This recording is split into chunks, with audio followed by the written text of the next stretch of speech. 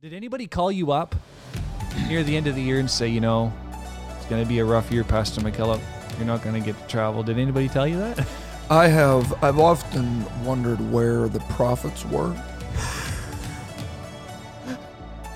Because I certainly would have appreciated a bit of a heads up on this one. They've all changed their bios. Yeah.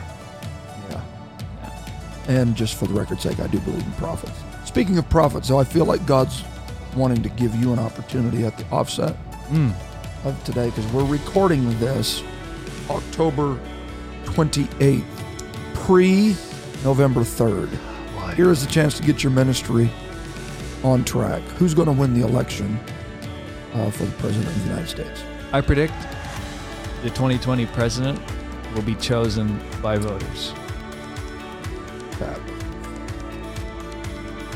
And it will be an elder who is voted in. We do have that.